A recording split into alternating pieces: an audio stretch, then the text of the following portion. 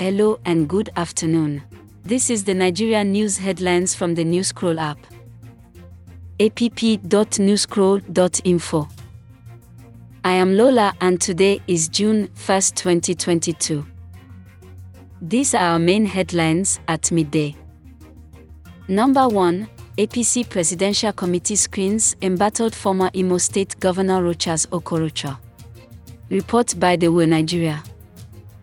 2. Atiku Abubakar and Nyesom Wike, the best solution to end the APC party. Report by The Authority NG. 3. Nigerians react as Buhari support group drops hints on the APC's anointed presidential candidate. Report by Niger News. 4. The PDP will conduct a fresh primaries in Bauchi State after winner of Guba ticket steps down. Report by ICRR Nigeria. 5. We are not terrorists or criminals as claimed by the Buhari government, says IPOB Group. Report by Daily Post. This rounds up the top Nigerian news headlines on the Newscroll app at midday today. For more recent Nigerian news headlines, tap the home icon on the Newscroll app.